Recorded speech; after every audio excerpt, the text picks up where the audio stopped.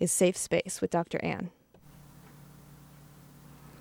This is WMPG. My name is Dr. Ann, and this is Safe Space, a live show devoted to subjects that are hard to talk about because they make us feel uncomfortable, ashamed, afraid, or just really vulnerable. Tonight's show is part of a series on male sexuality. My guest is Deb Dana, and we'll be talking about working with sex offenders. Deb is a licensed clinical social worker who works at the Island Institute for Trauma Recovery here in Saco, Maine. The Island Institute works with both offenders and survivors of sexual abuse, and also with their families. Welcome to Safe Space, Deb. Thank you. I want to ask you, given how much fear and judgment there is in our culture about this subject, how did you choose to go into this work?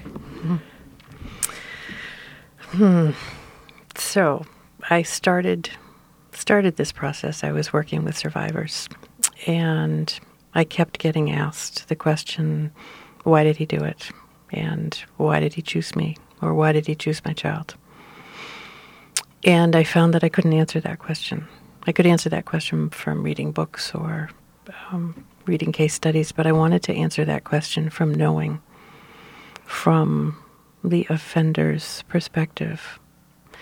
And I wanted to be able to bring that back to the survivors that I worked with. So that led me to pursue working with offenders and really feel as though working both sides, the full circle of sexual abuse, is the way to serve both the survivors in the best way that I can and to serve the offenders. So knowing both sides of that. So in other words, you serve the survivor the best by really having a deep understanding of kind of the mind of the offender. Yes, and to truly be able to answer their questions about why. Why did he do it? Both in general around offenders and also specific to the person who hurt them. Because we are blessed at the Islands Institute to be able to take in whole families and have that process really work for every member of that family. So, yeah. And I also think working with offenders is a way of helping there not be more victims. Prevention. Yes. Yeah. Right. So I want to ask you about offenders. The questions that your clients were asking about why and who, and who is an offender? Who offends? So typical offenders, and I guess I'll give you a few numbers. Don't want to kill you with numbers, but give you a few numbers here. Over 90% of sexual offending takes place within a family. So if you think about who is an offender, it's dad and grandpa and brother and uncle and sister and mom. I have to say that most offending, the great majority of offending, is done by men, or at least the reported offending, because sexual abuse is probably the least reported crime. So statistics are hard. But when we look at sexual offending, we look within the families. That's where it happens. When you say within the families, could that also include like the neighborhood, the neighbor boy, or the neighbor? It could. It's or friend of the family. Good friend. It's very rarely someone unknown to the person who is offended. Very rarely. So that we teach stranger danger, and it's certainly important to teach. But when we look at sexual offending, we keep trying to ask people to look within rather than without. Right. So in fact, if over 90% of sexual abuse happens from within people who are known well to the person, strangers are not the big risk here. Right. And I'm guessing that fact is very, very complicated for the person who experiences it, because it was presumably someone that they trusted and loved. Exactly. Yes. It's hard for the person who was offended because of that. The trauma of being offended, and then the betrayal of it being someone who is supposed to take care of you or be caring of you. And then the trauma to the family, the ripping apart of a family, or the trying to stay together of a family, neither one being a choice that's supported So Right, so there's all these terrible divided loyalties among the other family members. exactly. Yeah, so I want to get into that in a minute. So the people who are the offenders are intimate family and friends. Yes. And what is their story? I mean, so I want to ask you the question that your clients were asking you. Why do they offend? Is it because they were abused themselves? A great majority of men who offend were sexually offended themselves as children. So that is a piece, certainly. Sex offenders, and I guess I'll put this in here now, and pedophiles are different categories. A pedophile is truly aroused to young children, and that is their prime sexual motivation, and they won't have other sexual relationships of an appropriate peer Ever. age. Right. Ever, even with treatment? Pedophiles in the world of sex offending are a very small percentage. So our experience working with them is not as great as working with, it's kind of odd to call a regular sex offender, but a regular sex offender whose prime sexual attraction is not to children. There certainly is an aspect of arousal in sex offending, because otherwise it wouldn't be a sexual offense, it would be something else. But the motivation is around meeting a need, an internal need that's not being met, a feeling of not being loved or not being good enough, or not being able to manage feelings, to feeling out of control, and using sexual offending as a way to get those needs met. An attempt to get those needs met is really what most sex offenders are doing. So in other words, the fact that the child actually loves them is part of what makes a child vulnerable at some level. Exactly. Because it's precisely that Right. love and trust that Right. feeds. Yeah, sure.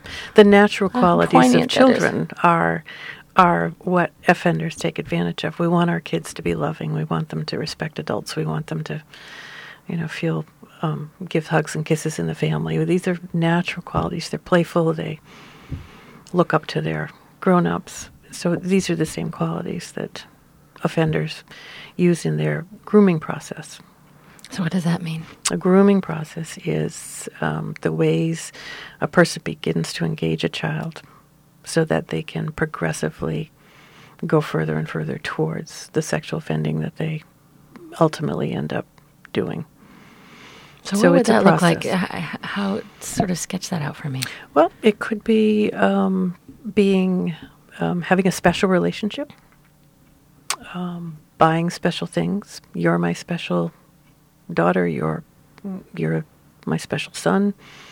We'll go get the orange popsicle. You come with me. We'll go for rides in the car. So making it more of a specialness that often happens.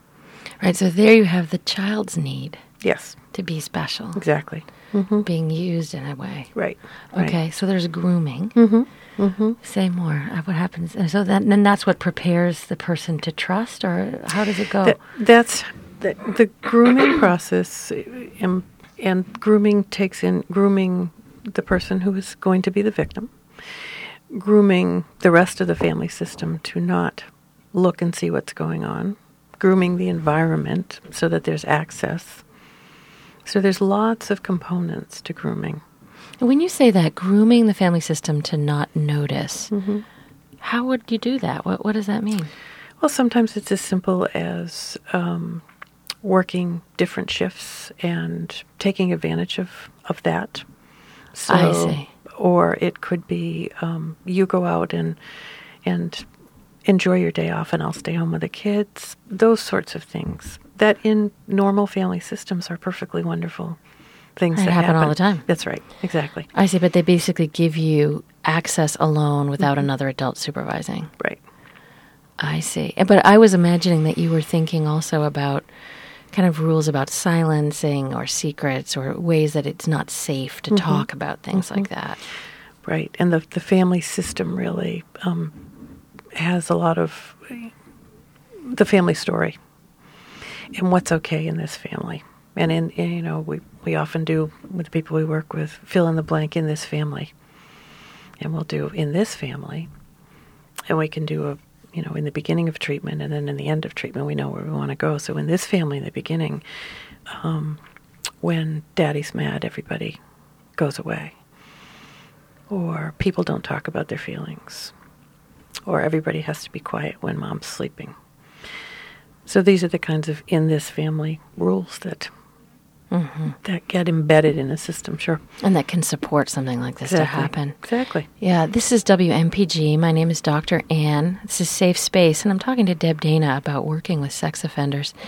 So I just want to recapitulate what you just said, because it feels really powerful, that sex offenders, a very small percentage of them are pedophiles whose only sexual attraction is to children, and they're probably not going to be able to change that. But the vast majority of sex offenders are actually people who are drawn to adults, but they may be using a special relationship with a child to actually meet other needs. Exactly.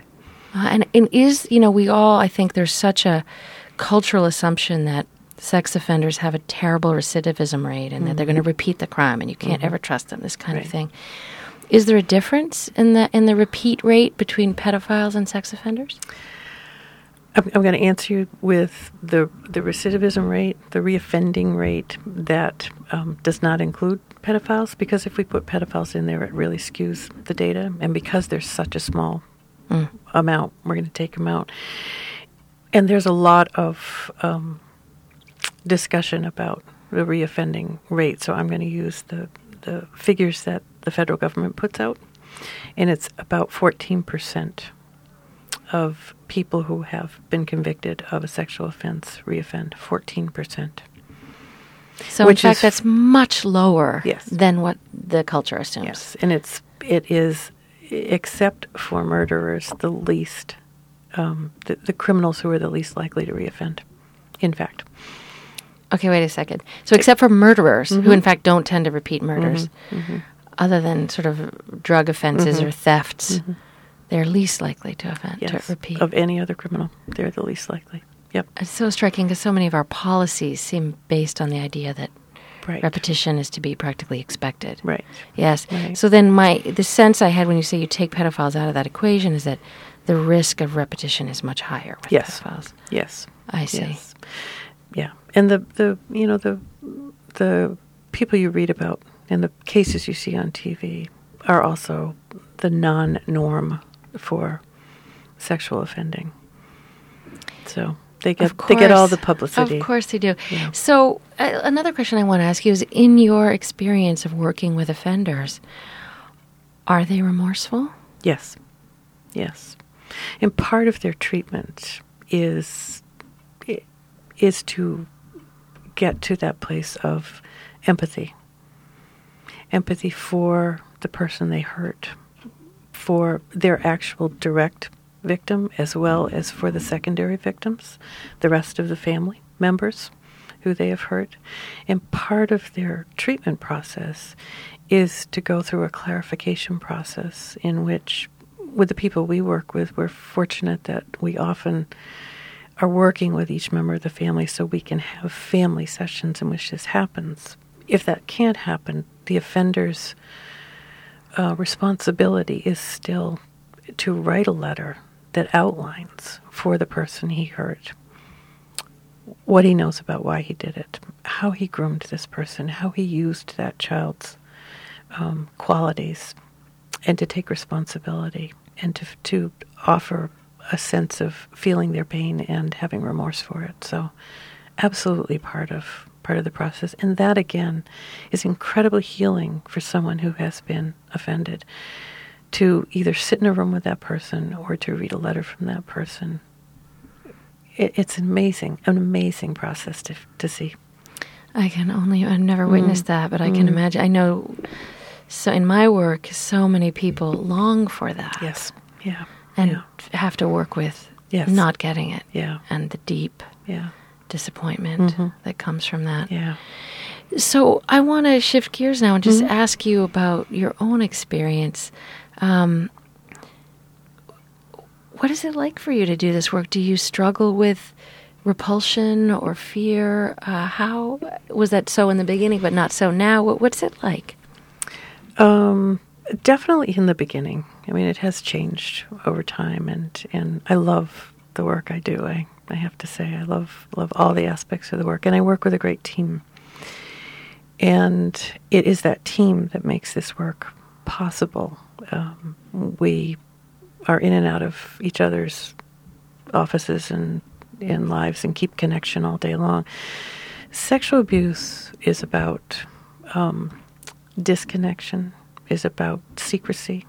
And so part of the way that we who work with sexual abuse counteract that is to have deep connections with the people, our colleagues, and to be able to talk openly about our cases and about what we're doing. And there are not a lot of places where you can do that. So it's a very important piece. I do remember when I first got into this and had a beloved colleague who had been running a group for years, and she said, "So come along and do this group with me." And I remember walking in the very first day, this other woman and I, in a room, a tiny room with folding chairs, in a horribly run-down building, with a group of 8 men who had been convicted for sex offending. Mm-hmm. And I remember walking in and sitting there and thinking, what have I done? No kidding. Is there a security guard nearby? Yeah, right. Anxious. Yeah. Yes. Anxious. And really coming to see these men as human beings who are in a lot of pain and who know the pain they've caused.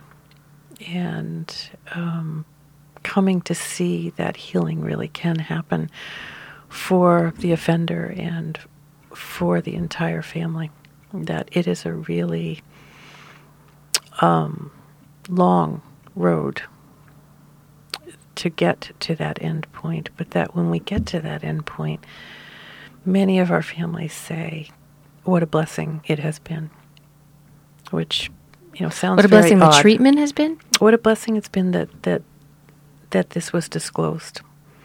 That this was disclosed. Yeah. And that we got the help, and we are a different family than we ever were before. Ever. So for the girl, say, who was the victim and that became the survivor, I can imagine that's very affirming to her, for her courage to speak it. Yes. Because initially it's very hard to receive such words. Yes. Mm-hmm. And what we do know is that disclosing and not keeping the secret is what needs to happen in order to stop offending. So. And what a terrifying thing it is, and how many people, when they do take that risk, don't get met with believing. Right. Exactly. Yeah.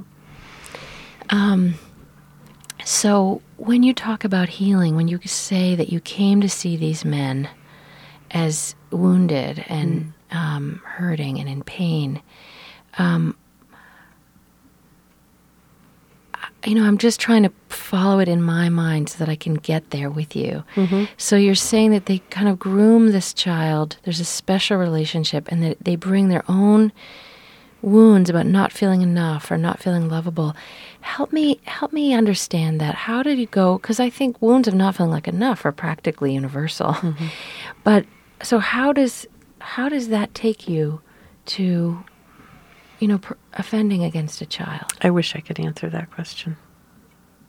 If I could answer that question, then we could stop sexual abuse. And unfortunately, I can only answer that question in retrospect, which is what we do with the men we work with, because they really have to put together a vision of their cycle. They have to be able to identify those aspects. What happens? What happens to get me out of feeling as though I'm okay in the world and I'm safe? And then what builds on that until the final acting out.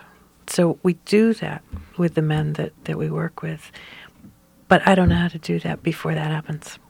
And that's meaning the that it's so frustrating part. individual? Yes. I see. Yeah. So, Because I don't know why somebody chooses, and it is a choice. I want that to be clear. It is a choice to sexually abuse, and I don't know why someone chooses that rather than chooses to go get drunk or steal a car or rob a bank. I don't know. right. But do you think they come to know? Like their Yes. individual Yes. reason? Yes. And so given that you can't assume what it would be for that individual, what are some of the things that people come to and as they come to know themselves?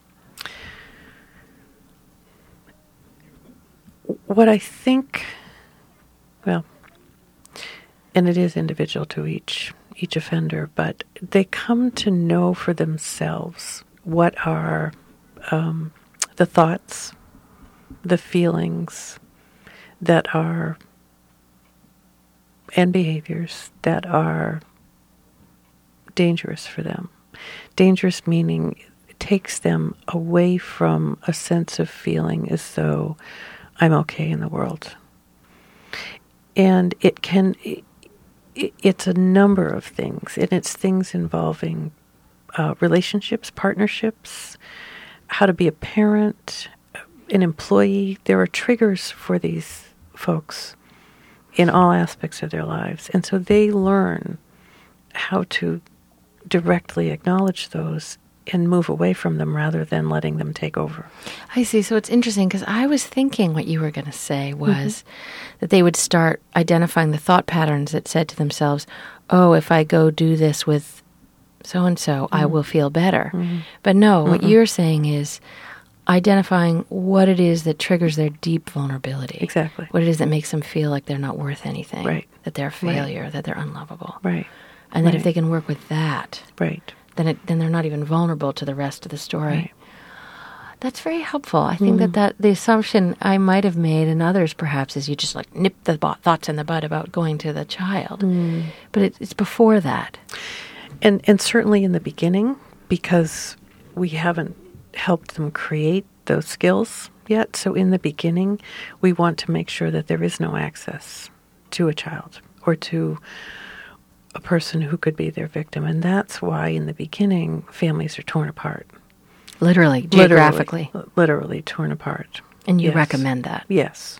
Until we can have somebody in the home who can safely supervise. And you got to remember that in this family system, nobody saw what was going on While it was happening. while it was happening. So we go work with the family system and work with, it's usually the mom, who's the non-offending parent, who's now carrying a lot of guilt. And we work with that mom and help her understand, specific to her partner's cycle, what she needs to be looking out for. How challenging. This is WMPG. My name is Dr. Ann. This is Safe Space, and I'm talking to Deb Dana about working with sex offenders. And I want to shift now, since we're kind of already talking about it, to what really works. And I'm hearing, so in the beginning, access is restricted. Access is restricted. Yeah, That's so- absolutely important so- for safety. So lay out some of the other steps. What helps? Well, prison or jail is not the worst thing that can happen. It's a real wake-up call. It's tough, and it's hard to be a sex offender in prison. Certainly, jail time's easier. Prison's harder. But a long probation, because when they're on probation, they're mandated to treatment, and so there's time. So to I do see the after work. probation's over, they're not mandated to treatment anymore. That ends? Correct. When their probation is over, their treatment is over, and if they have not completed treatment, we can extend their probation. So we do have a way of getting the treatment completed. They probably will be, because in Maine we have a 10-year or a lifetime registration process. So even when they're off probation, they're still labeled, identified as a registered offender, which is tough. It's a tough label to carry for the rest of your life. So, Right. and along with group treatment, weekly group treatment, which men go to, doing the individual work and then doing the family work is really important as well.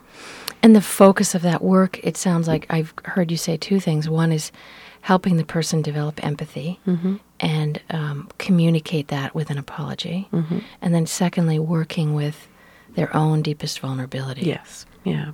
To heal their own parts that are holding such pain. And if that happens, if they work with because it seems so disconnected in a way, if they work with the parts of them that feel so unlovable, that will help them not be an offender. Yes. It's Yes. wonderful to hear that, because I think they don't necessarily seem so obviously connected. Yeah, yeah. But that's your deep knowing from Yes. doing this work. Yes, yeah. And how successful do you feel your work is? I mean, how do you know when someone's done? Great question. They're sort of concrete measures. They've completed the major written assignments that let us know. They've done the clarification process. We've done the family work. They can talk about their offending without shame taking them over. That's a huge accomplishment. That is a huge That in accomplishment. itself seems Yes. like it would be very hard to Yes. arrive at. I got to tell you this one story about a man I worked with, and this is a great way of knowing that he was done. He was in a grocery store, and there was a family with a little girl in the aisle in front of him, and he kept going to a different aisle because he didn't want to even be around. And he went down this aisle, and the family was saying, "We're going to the next aisle, and if you don't want to come, then we're just leaving you." And they went and left.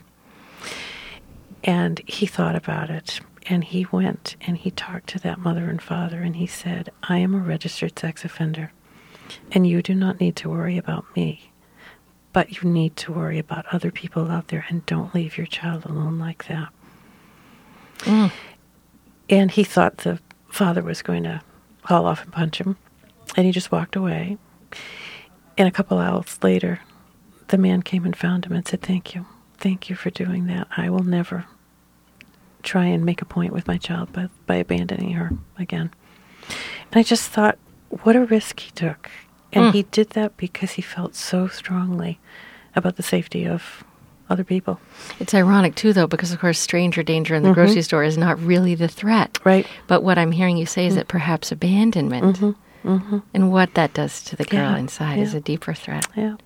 So we're going to have to end, Deb, but I wanted to ask you, if someone wants to contact the Island Institute for Trauma Recovery, how do they find you? They can find us at 571-3008. And my extension is extension 2 if they want to leave me a message. Say it to me one more time. 571-3008. And you recommended a book for families. Tell me what Yes, that there is. is a book that's called What's Happening in Our Family, and it's written by Dr. Constance Ostis, O-S-T-I-S.